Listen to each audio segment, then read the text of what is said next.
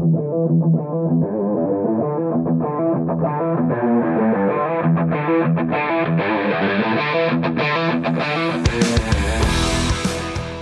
to the Automotive Diagnostic Podcast. We're going to explore ways to sharpen our diagnostic skills, find learning resources, and hear from experts in the automotive field. Hey, what's going on, automotive world? Welcome to another episode of the Automotive Diagnostic Podcast. My name is Sean Tipping, and I'm going to be your host for today's episode. Today on the show, I'm going to be talking with Ben Varnado and Noah Kite.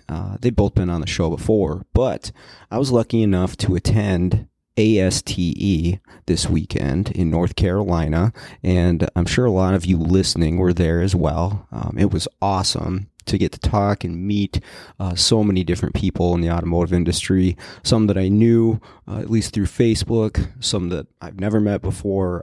Everybody was awesome. The networking was awesome. And I got to record my podcast at the event. And this is one of those conversations.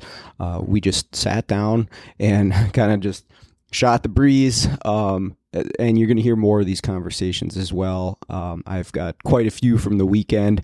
I'm going to be editing this one on the plane ride home, and so it'll be out on Monday morning. But anyways, we've got Ben and Noah here for a nice conversation at ASTE. Let's jump right in.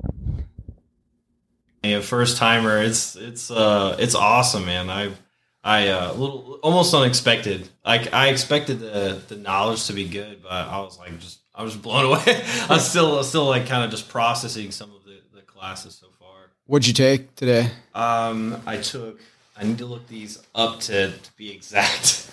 I took. Let's see, pull up my email real quick. I just had Scott. You were in Scott's? Yeah. Okay, I was in Scott's too. Electrical testing techniques with Pete Meyer. Dang, we've had the same classes. Yeah, both the same classes. And Scott's class, Pete's class was good.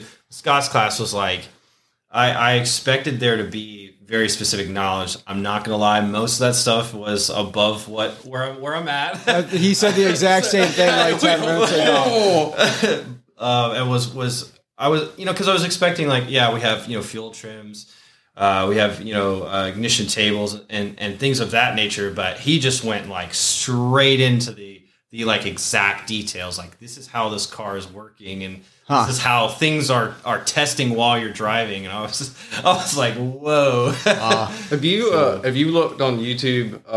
Bernie Thompson did a free class over fuel trim.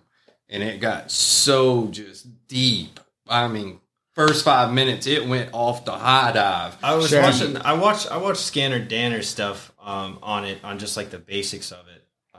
That's how I felt in Scott's class, right? Yeah. Now. It just went right off the high dive in the first 5 minutes. And you're just like, well, if for the right person, that is really good and that's what they're after. And then there are other people where you're not ready for that, or that's not for you. So something I was talking about with somebody else earlier is you also really have to do your research for a class before you take it to know what you're going to get. But sometimes that's not possible, right? I was talking blurb. Yeah. There's a paragraph and you don't know exactly what you're going to get, or maybe the title of the class can be deceiving at times. And this isn't anything to knock on instructors, right? They're trying to get as many people to take their class as possible, and I get that. But if it says advanced in the title, and then maybe it's not so advanced, but it was just there because everybody wants to take the advanced class, right? They'll sign up for it because they see advanced, but then they cover more basics, or the other way around, right? Mm-hmm. You're just you're blown away and you can't keep up with what's going on, which it's cool. That's impressive. But how much are you actually taking away from that class? It's interesting, but you want to get your the most bang for your buck, right? Yeah. And then one of the guys sitting in front of me, he does tuning work. Yeah. So that class was the guy he told don't answer any more questions. Yeah, he knew his stuff. That class was perfect for him. Okay.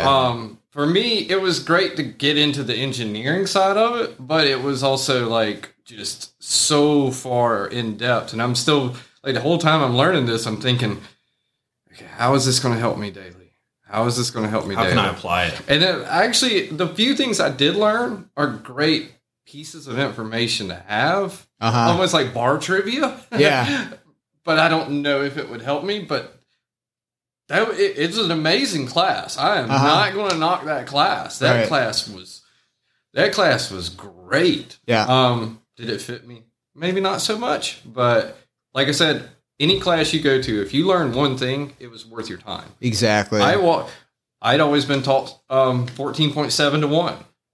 I learned in that class 14.7 to 1 is not the rule. It's actually 14.13 to 1. Okay. The reasoning behind it, I was glad he went into the reasoning of it. It has to do with the ethanol contents of fuel. Yeah. I remember from my earliest days, it was always 14.7 to 1, 14.7 to 1. That's for pure gasoline, right? Correct. Okay. When actually it's 14.13 to 1. Okay. That's actually what it's supposed to be. Or Gotcha. 14.13. Okay. That was kind of cool. I was like, yeah. And so some of that stuff comes across in like a scan tool, right? Then you see here's the equivalency ratio or whatever. And then you got that number that says 14.1, whatever. Like, oh, okay. That makes sense now. I get it. That's what he was talking about. So yeah, getting deep into stuff, you can go down rabbit holes, right? And you can get too far into the weeds on things. And I've definitely done that with a lot of stuff. But sometimes it really does help you to have like that intricate knowledge of how everything works. There is some application at some point. But like you say, getting one thing out of a class, totally worth it, right? It ends up being worth it at the end of the day. So as long as you're here and absorbing what you can. And the networking too, that's the other thing that's pretty awesome about this. I've been having so much fun just talking all day. I remember Super Saturday, they had the parking lot party. Afterward, where they actually had a venue where we all went. Yeah. So it was neat getting to run into like Keith Perkins. I've been a member of his website for probably a year at least. Never met the guy in person. Oh, there's a ton of people I've never met in person that I've talked to for years on Facebook or whatever, and then it's all face to face. And some people are taller than you think they're going to be, and some people are shorter than you think they're going to be. Right? Like you just have an image of this person in your mind, then you meet him, and you're like, oh, okay, that's a little different than I thought. It's weird to see everybody here because, especially in North Carolina, like there are definitely some people that. Like I know Jarhead Diagnostics is here. He's a local. Like it's just weird to see everybody here. Like, and like just the names go because I mean we haven't had the what is it, the convention for like Saturday. Oh, the Super Saturday. Yeah, and just seeing like all the sponsors and everything up there. I'm like I was just kind of a little bit blown away. For sure. Are either of you going to the dinner tonight? I am. Yeah. Okay. I'm not. Okay. I don't have a hotel room. So. Gotcha. Okay. I'll be there. So I found out before we came, I just happened to see Brandon Dill's post that he was bringing a jacket, and I was like, oh crap, I should probably bring some nice clothes because otherwise I was going to have my Picoscope shirt and that was it. I'm hoping, fingers crossed, that the ones getting dressed up are getting something because this is dressed up. I think a button-up will do, but that was what was requested was a nice shirt, and so I guess I'll tuck my shirt in. But yeah, that should be fun. But yeah, it's good to see both of you guys in person. This is cool. I want to hear your brake fluid story now. I stopped you and I wanted to hit record. So I learned, and you can take this and use this too. I learned a long time ago, I never ever have a cup in a shop without a lid on it. Hot summer day in South Georgia, set my cup on the workbench, working on a car, came back 10 minutes later, take a big sip of my Coca-Cola, and it was not Coca-Cola. And then I look and at the vise, there's brake fluid shooting across the workbench, a nice bare spot where my cup was, and the brake fluid kept going. So I knew right then I'd probably swallowed brake fluid. Gut started to churn. Boss didn't know what to do. I didn't know what to do. We called poison control. And they said, just monitoring for a little while, make sure he's okay. Don't induce vomiting, things like that. After about an hour, I was like, dude, my gut's hurting even worse. first. And he goes, all right, well, let's take you to the emergency room. And of course, you get to the emergency room, and the lady checking you in, she's happy to be there, sarcastically. She's like, so, sir, what's your problem? And I said, ingested brake fluid. And she's like, did y'all call poison control? And we were like, yeah. Immediately, her mood changed. I didn't even sit down. It was straight to the back. Okay. And she had told us, she said, poison control, when you call them, they put every hospital in the area on notice that you might be coming in. Okay. Yeah, it was painful. They basically stick a needle into your artery and draw blood out and send it off to the lab, and they wait an hour or two. Put it on one of those brake test strips or something. And then they, like an hour or two later, they stick you in the artery again and make another blood draw and send that off to the lab. And basically what they're doing is they're looking for certain enzymes and chemicals to see how much they're depreciating, to see how your body's actually processing them. So they didn't pump your stomach or anything? I didn't have to get my stomach pumped, but I learned after that, no more cups without lids on it. Well, it's a big OSHA thing.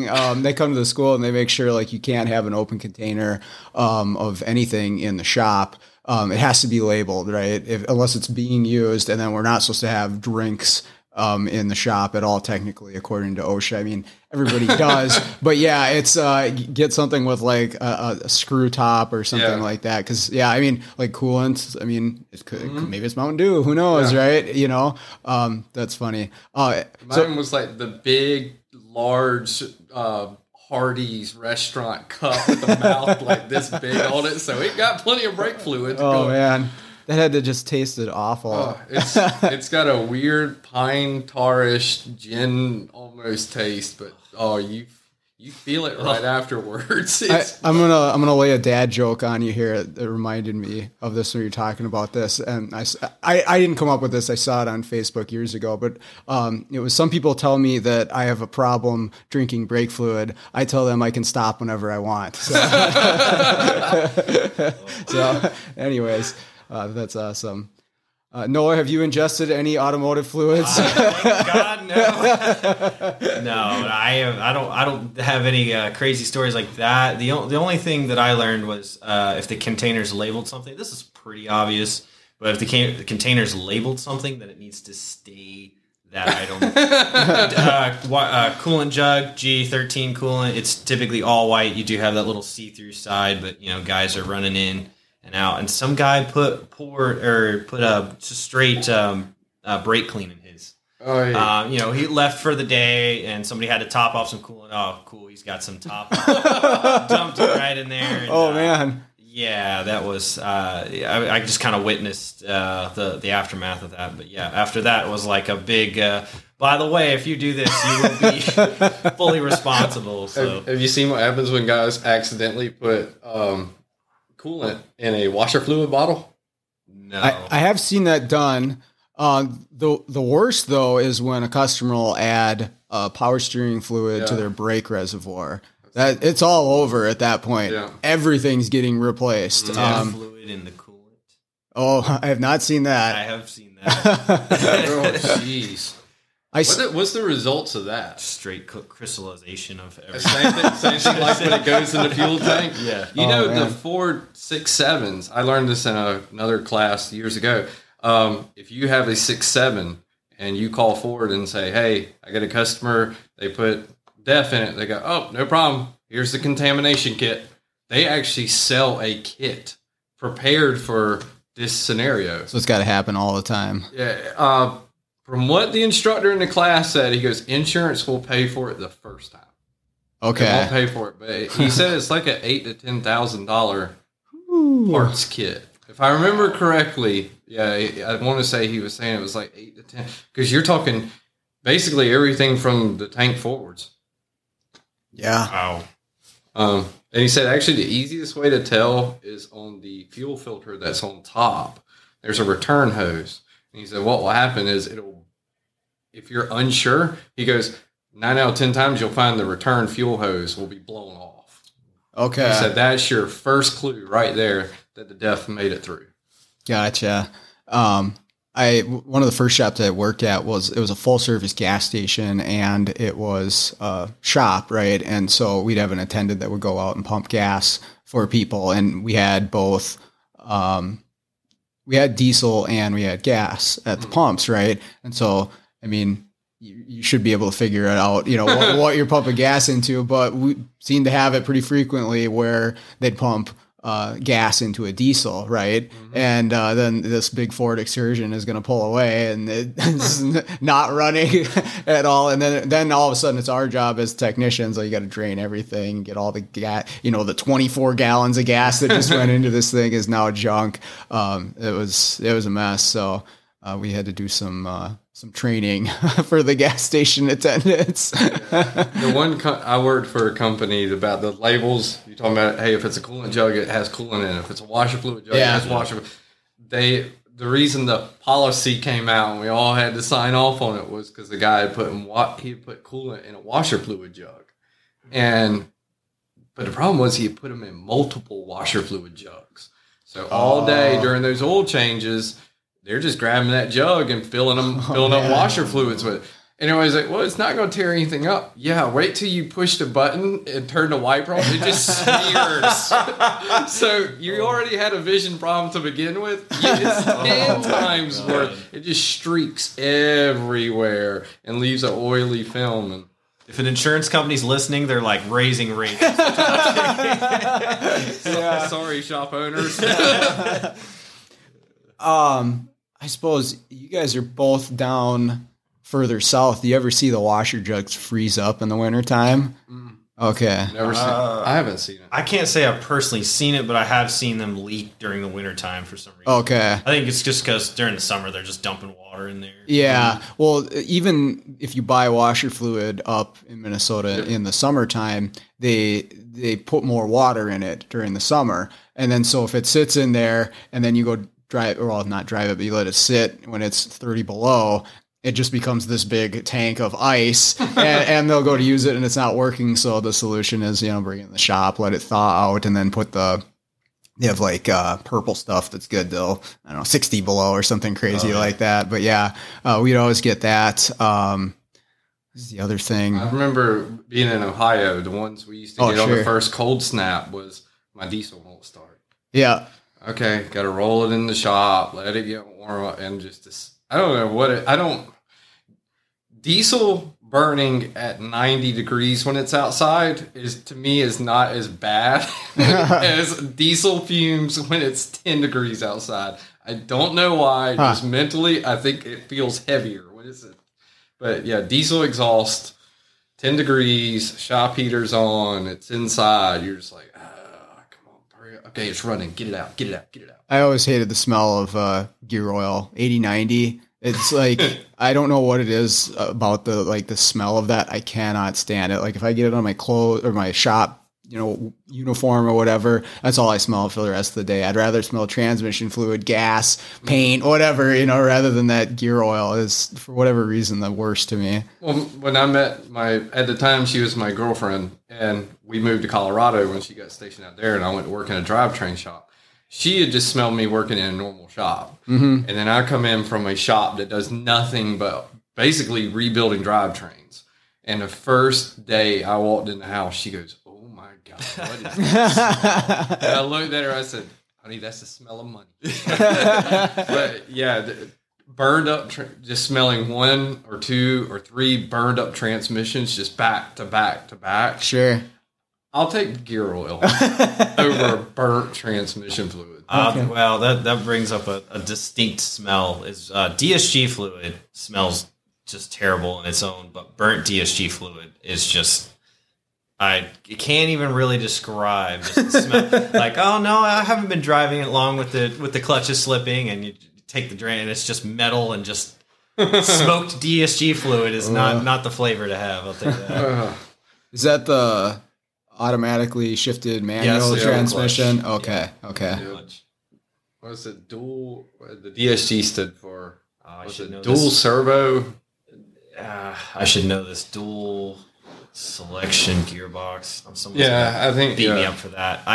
We actually took a class on this earlier this year, but The ZF guy is definitely going to email me after this.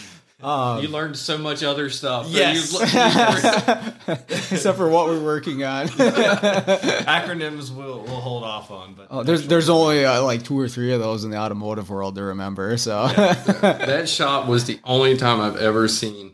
We pulled a transmission out of a Ford Ranger that was so smoked. We left it sitting on the ground, and the next day we actually had flies coming to it. I was like, that thing you could smell it 4 bays over. It smelled so bad. But yeah, I still remember my wife going, "What is that smell?" And I'm like, "That's the smell of money right there." So now that's our joke in our family. If I come home and her family or somebody's there that haven't been around me, they're like, "Man, you smell so bad." Like, that's the smell of money right there. I had a Plymouth Breeze one time when I was working Firestone, and it came in and had a schedule for ball joints. We sold ball joints on it, but they had been driving around. It's the middle of summer, 90 degrees, and they ran over a deer that had already been hit. So it's just laying in the road, and they ran this thing over. I mean, it's like, the Plymouth Breeze is not far up off the ground. So it's like a plow over the top of this thing, right? And so you got deer guts and hair and blood all over underneath of this thing on the cradle, on the control arms, all this stuff. And I lift this thing up, and like you say, the smell, I'm like, what in the world? And we figure out what happened once we get it up, but we're like, what is this? And of course the boss wants me to put the ball joints in. I'm like, dude, like this thing's literally dripping blood on the ground. Like, you want me to do this? He's like, oh, just hose it down. So I'm hosing the thing down, and I had a mask on because it smelled so bad. And I'm trying to get like all the nooks and crannies of this cradle cleaned out. No, it just like keeps on dripping. You still see the red and the drips. And I'm like, come on, you really want me to do this? So we eventually hosed it down and got it done. But man, I was like, this is the grossest thing. I mean, I should have like a biohazard suit on to do this job. But I'll never forget that one. That's for sure. Well, see, you were talking about a deer. This one, when we moved out to Texas, when you go to different states, there's different laws. I had ordered a brand new 2017 Tundra TRD Pro. I waited 3 months for it. I got it. I had 9,000 miles on it, and I hit a bull in the middle of a road. Oh my God. At night, it was dark. I was coming home, and all I remember was I'm looking ahead of me, and I'm like, my lights aren't reflecting back. And I was like, I can't see the middle line. I can't see the edge. What the heck? And by then, I nailed it. And it went sliding across the ground, and then got up and walked past me. And I was like, wow, okay, I hit a bull. And it's Texas. What do you expect? I learned so much from that. The cop afterwards was like, yep, you're lucky the farmer came up. I go, why does that have to do anything? He goes, if farmer didn't come up, that's you versus animal. That's your insurance. That's yours. That's your baby. And I'm like, oh, wow. And he goes, and also be glad you didn't kill it. And I go, wait a minute, kill it? What are we talking about here? He goes, yep, if that would have been one of his stud bulls and you killed it, you would have had to pay for the cow and loss of income. Jeez. He's like, so if that cow would have produced, say, 10 more calves, you would have been responsible for the value of 10 more calves. And I'm like, what's he letting the thing... What's he letting the thing wander around in the road for? There's one guy down here that's talking with a great southern country accent. He would sound just like the farmer, but the farmer goes, he done mated with them heifers up there, and he was headed down to that field to get with those. I just had a strategy going. Yeah, he goes, I could have put a brick wall up and he would have jumped over it. And I just looked at him. I was like, well, now I see what y'all mean by black as coal. And he goes, black is cold, black is night. The only white thing on that cow is its eyes. Oh my gosh. Yeah, don't drive a small car down his road. Yeah, no kidding. Actually, when the paramedics got there, because they just immediately, when it's animal versus or bovine versus vehicle, they just go ahead, cops, paramedics. The paramedics were like, whew, man, we're glad to see it's a full-size truck. We were expecting a little car or something. Yeah, oh, man. right? And on it, looping that back in the cars, I heard a rumor the other day, Volvo has produced an airbag now that you hit in the front, it pushes the hood up. Yep.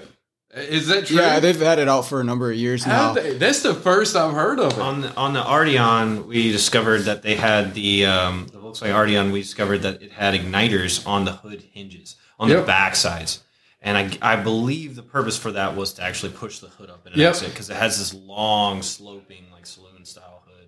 That blew my mind because I was like, I mean, that's just even more stuff on this car.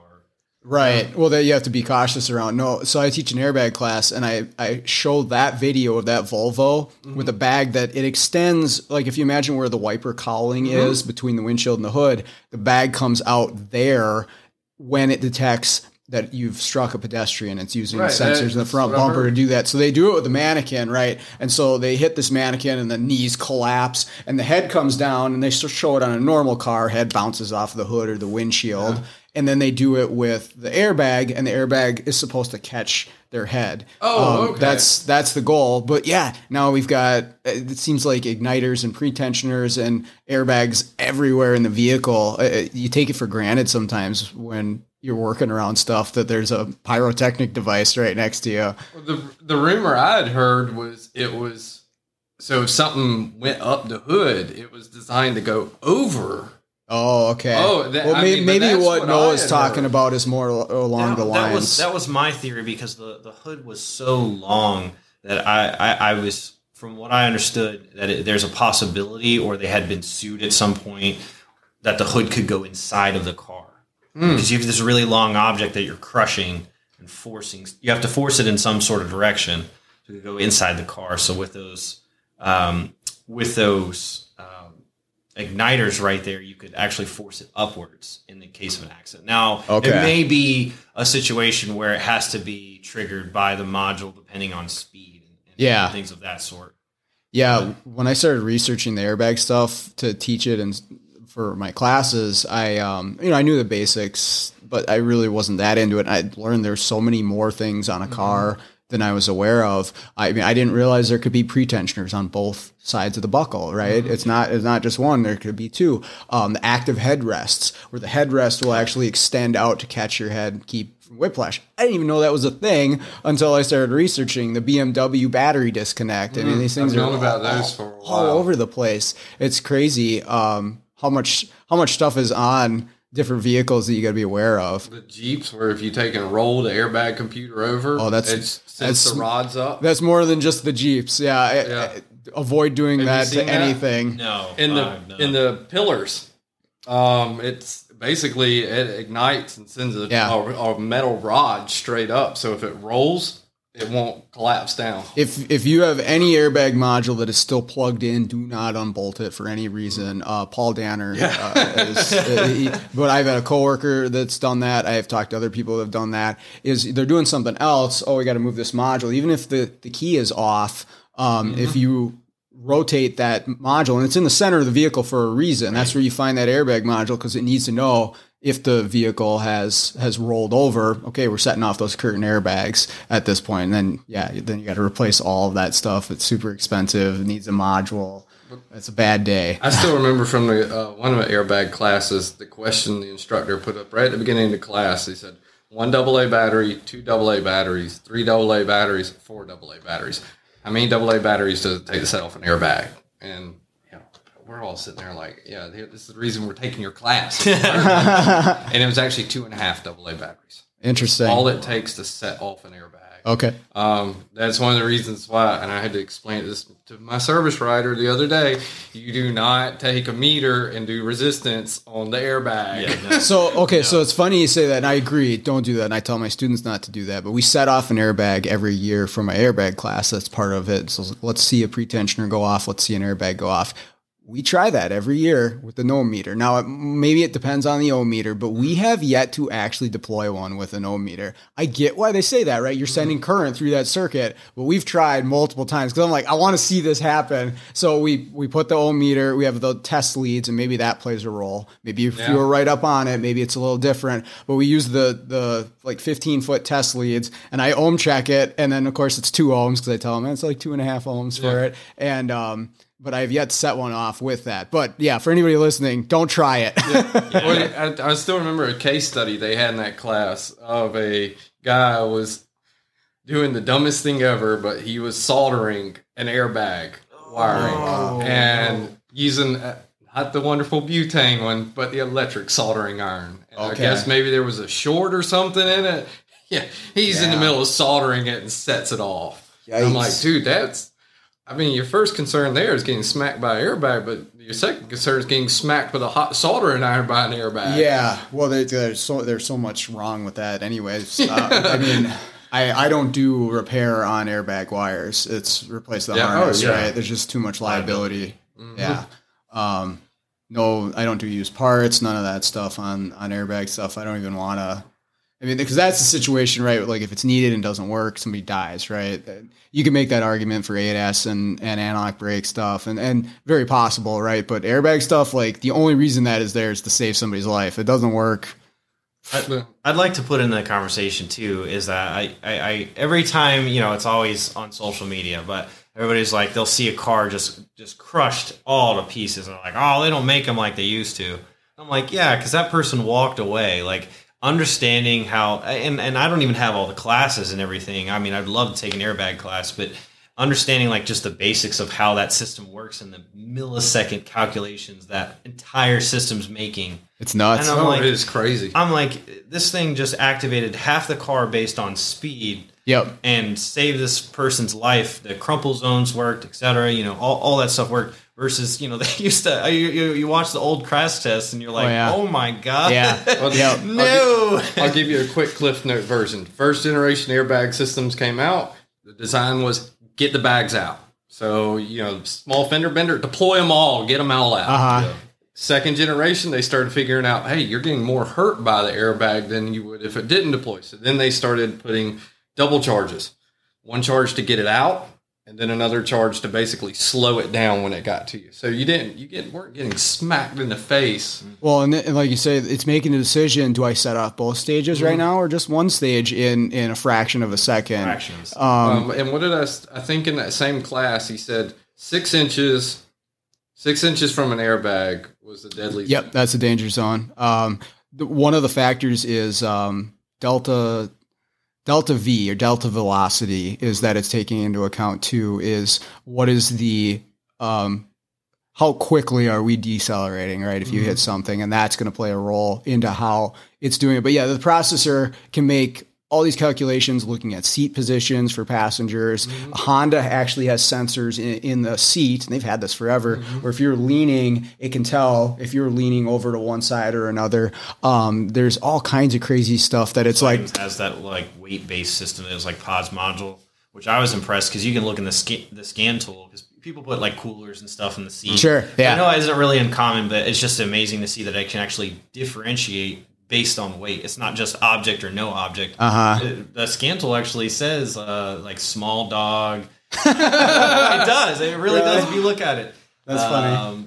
Like cooler. I think it has person there. Just to kind of, because you want to be able to tell, like people do put their small dogs in the seat, which obviously most people know not to do, but they do that. Sure. So the system has to know.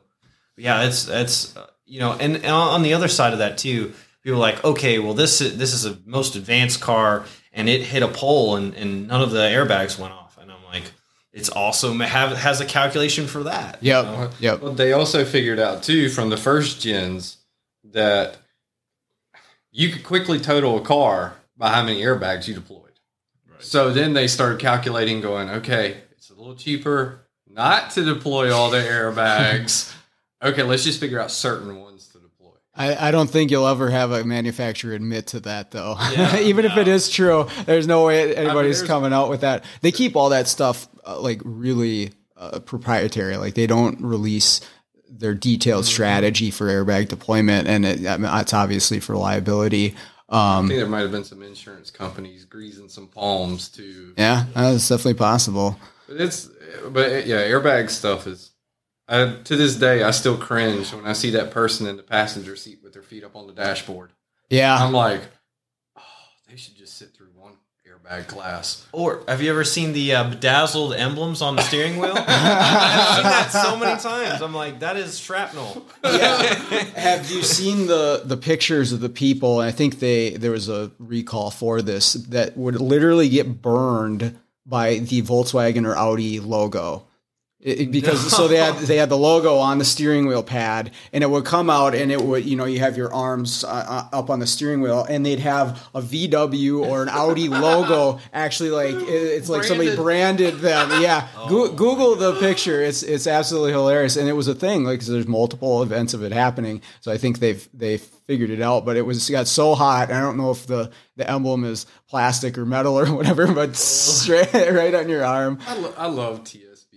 Because some of them, the way they're written, they're just, you're like, I had a GM one time for erroneous airbag codes on the passenger side. And it was, you go read the TSB, and it was literally said because of an electronic device such as a laptop being turned on and setting on the seat would set the airbag one. But there's a good one from back in the late 90s, early 2000s that every shop I've ever went to, I always print one out and hand it to the service writers. It's from Honda. And it's like 4 pages long of basically questions and ways to describe noises to your customers. And it's like a squeak, like a screen door opening. It's like a buzzing sound, the sound of a swarm of bees. It's like 4 pages of this thing written, and I'm going, man, that engineer must have known his head was on the cutting block. So I better produce something.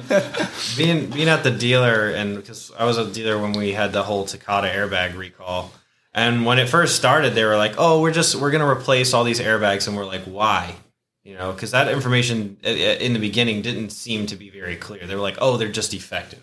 Like, well, what do you mean? And then later they're like, "Oh, the backs of the igniters can rust, and you could have a random, ignition event." And of course, you couldn't get igniters quick enough because no one wanted a bomb in their car. And everybody was always like, "Well, it's a pretty rare. It would be a pretty rare circumstance. You'd have to have a car that had a water leak. It'd have to be older. It'd have to be in a humid climate." Sure. Yeah. Volkswagen. Yeah. So Volkswagen, basically. 100% true, by the way. 100% true. They leak water all the time. If you're listening, don't buy one.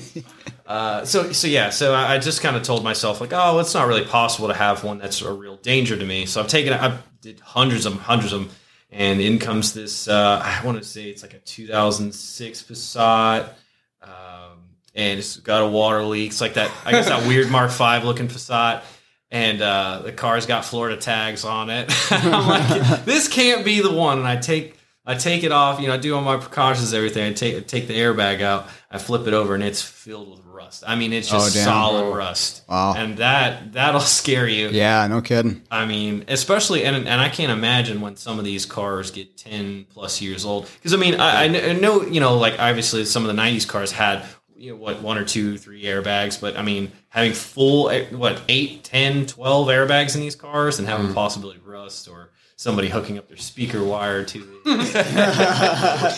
Yeah. I mean, as they get more complex, Right. Yeah, there's more chance of something going off. I don't know if either of you ever looked into the way that the computers actually monitor the circuits for the deployment loops. It's absolutely crazy what the monitoring process is for circuit integrity on those things. Because you can have codes for shorted to power, shorted to ground, open, and it will differentiate between all of those without ever actually activating the airbag, right? Because you can't. Like, you can't just, like, it's not like an EGR valve where you test it. Does it work? I don't know. Okay. There's no active test for this. Yeah. So it's doing all this with a bias voltage on the circuit to monitor for all these different things, and they'll set a code for all the different problems, high resistance, whatever. And if you watch it on a scope, it's really crazy it's like the most complex circuit monitoring in the car. I'm pretty convinced, and there's probably other examples, but and this goes back into like the early 2000s. They were doing this too, but they have to be sure that it's going to work when it's needed. And so it's got to have that light on to tell you, hey, there's something wrong with your system if there's any sort of problem. But if you scope one of those lines, it's pretty interesting what's going on those circuits. You got me intrigued now. I might actually have to hook up to one. Yeah. Yeah.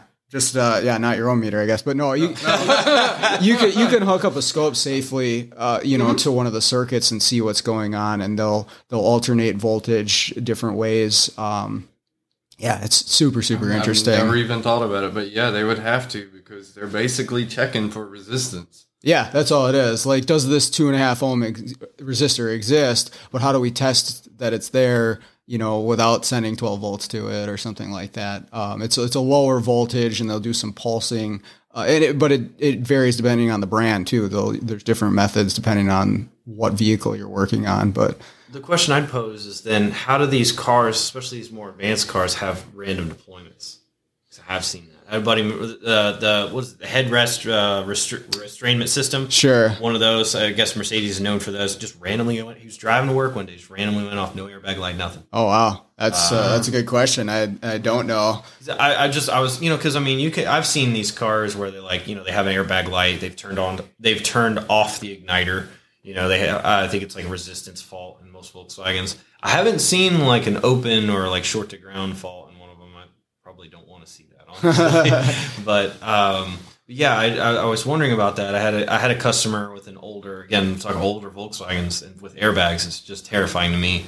Older TT, and it had water in it, significant. Yeah, so I guess by that, water gets in the connector and you could have a random deployment, but it just scares me. Yeah. For the aging of the car. Right. I still remember an old Cadillac, like early 2000s Cadillac. The guy was complaining that his seatbelt. He just came. He's like, my seatbelt won't work. My airbag light's on. And I go in there, and sure enough, it has set the igniter off. And I'm like, so I went on YouTube to see this video of the igniter setting off, and I'm like, how did he not know this thing went off? It's a charge that went off and basically locked the seatbelt. Right. And I'm like, how did he not know that thing didn't go off? If you watch a video of a guy, they'll do it in slow motion of the pretensioner going off, and it cinches across your chest. You're like, when that happens. So yeah, I would imagine you got to be aware of that. It is so neat to see like the different car companies like picturing, okay, if this happens, then we should have to do this to protect the people. Uh-huh. And I still remember that instructor saying, he goes, it starts its preliminary judgment off of what to do like nanoseconds before the impact sensor actually registers the impact. So basically it's almost like you watching a video and hitting rewind real fast and going, okay, that's what I needed to do. Yeah. I remember him saying, he's like, it automatically starts reading the ABS system and everything. Basically, when the crash sensor feels the impact, it looks back a nanosecond and starts to decide like, okay, this is what we should do. And it's doing it all in the speed of light, basically. It's crazy. And it's like, it's suddenly your fuel pump's cut off. Suddenly the emergency systems are calling for help. All airbags have deployed. It's, stuck. I guess it's like, in the newer cars, it like numbs your steering wheel down so you can't jerk it into somewhere crazy.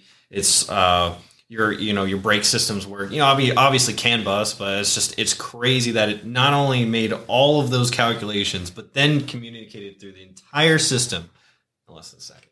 Well, yeah. It's interesting you bring that up through the CAN bus, because I had a CAN bus issue the other day and I had to do research on it and just actually getting into the weeds of the CAN bus system and how far it's come along, and trying to explain to my service writers, like, when CAN bus first came out, it was either CAN bus or the first modules. They were talking at like 126 per second. Uh-huh. And now they're like 8 to 10,000. Well, what's funny is when you really look into it, like CAN bus is slow compared to like an Ethernet thing. And and that's kind of where everything's going, is Ethernet connection. Or if you look at the speed of most systems that have the fiber optic, they're actually way faster than a wired CAN system.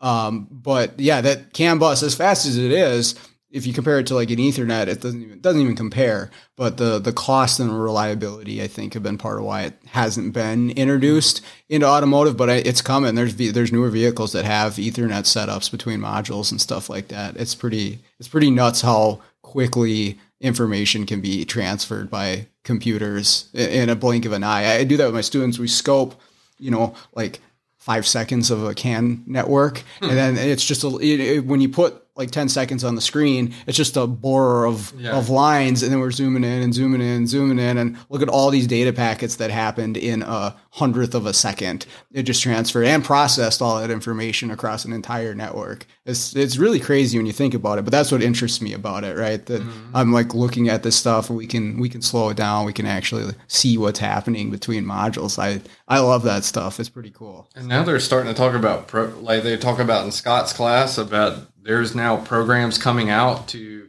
basically decipher what the canned message is, right? Off of the scope. I mean, it's like, wow. Okay, so we can now start to decipher the message. Yeah, that's interesting to me. The challenge is like you can get the digits out of it, the numbers out of it, but each manufacturer has its own protocol. Even if you get the numbers out, you don't necessarily, unless you had information from the manufacturer, you can't necessarily tell what module or necessarily what message it is. But there are like super smart people out there that are like kind of figuring out. They'll do something with the ABS module, monitor all the messages, and they'll look for the one that changes when they hit the brake, right? And then, okay, this is coming from this module, and then they can reverse engineer it from there. But those are people way smarter than me. Scott was talking about in his class that there's a guy on diag.net who's going to be teaching a class, a guy named Dimitri. Oh, sure. For $10 okay. per person. That's it, $10. Dang. But he goes into deciphering the canned messages. Check that and out. I'm like, $10? That's it? Yeah, right? I mean, it seems to me like that would be like a $1,500 message. Yeah. Well, guys, I don't want to cut you short, but I have to go get ready for this dinner thing. Got to get out of my Picoscope shirt and put on something a little nicer. Got to get dressed up for the event. Yeah, but thanks for joining me. I really appreciate it. This is fun. I appreciate the opportunity. You guys are awesome. Yeah. I finally got to meet Noah. Okay, that's going to do it for this episode. I want to give Ben and Noah another thank you for hopping on the show with me. It was great to see them in person and have an in-person interview. I actually haven't done too many of those, but it's a lot of fun, and hopefully I get to do more in the future. Also like to thank everybody for listening, and other than that, let's get out there, start fixing the world one car at a time.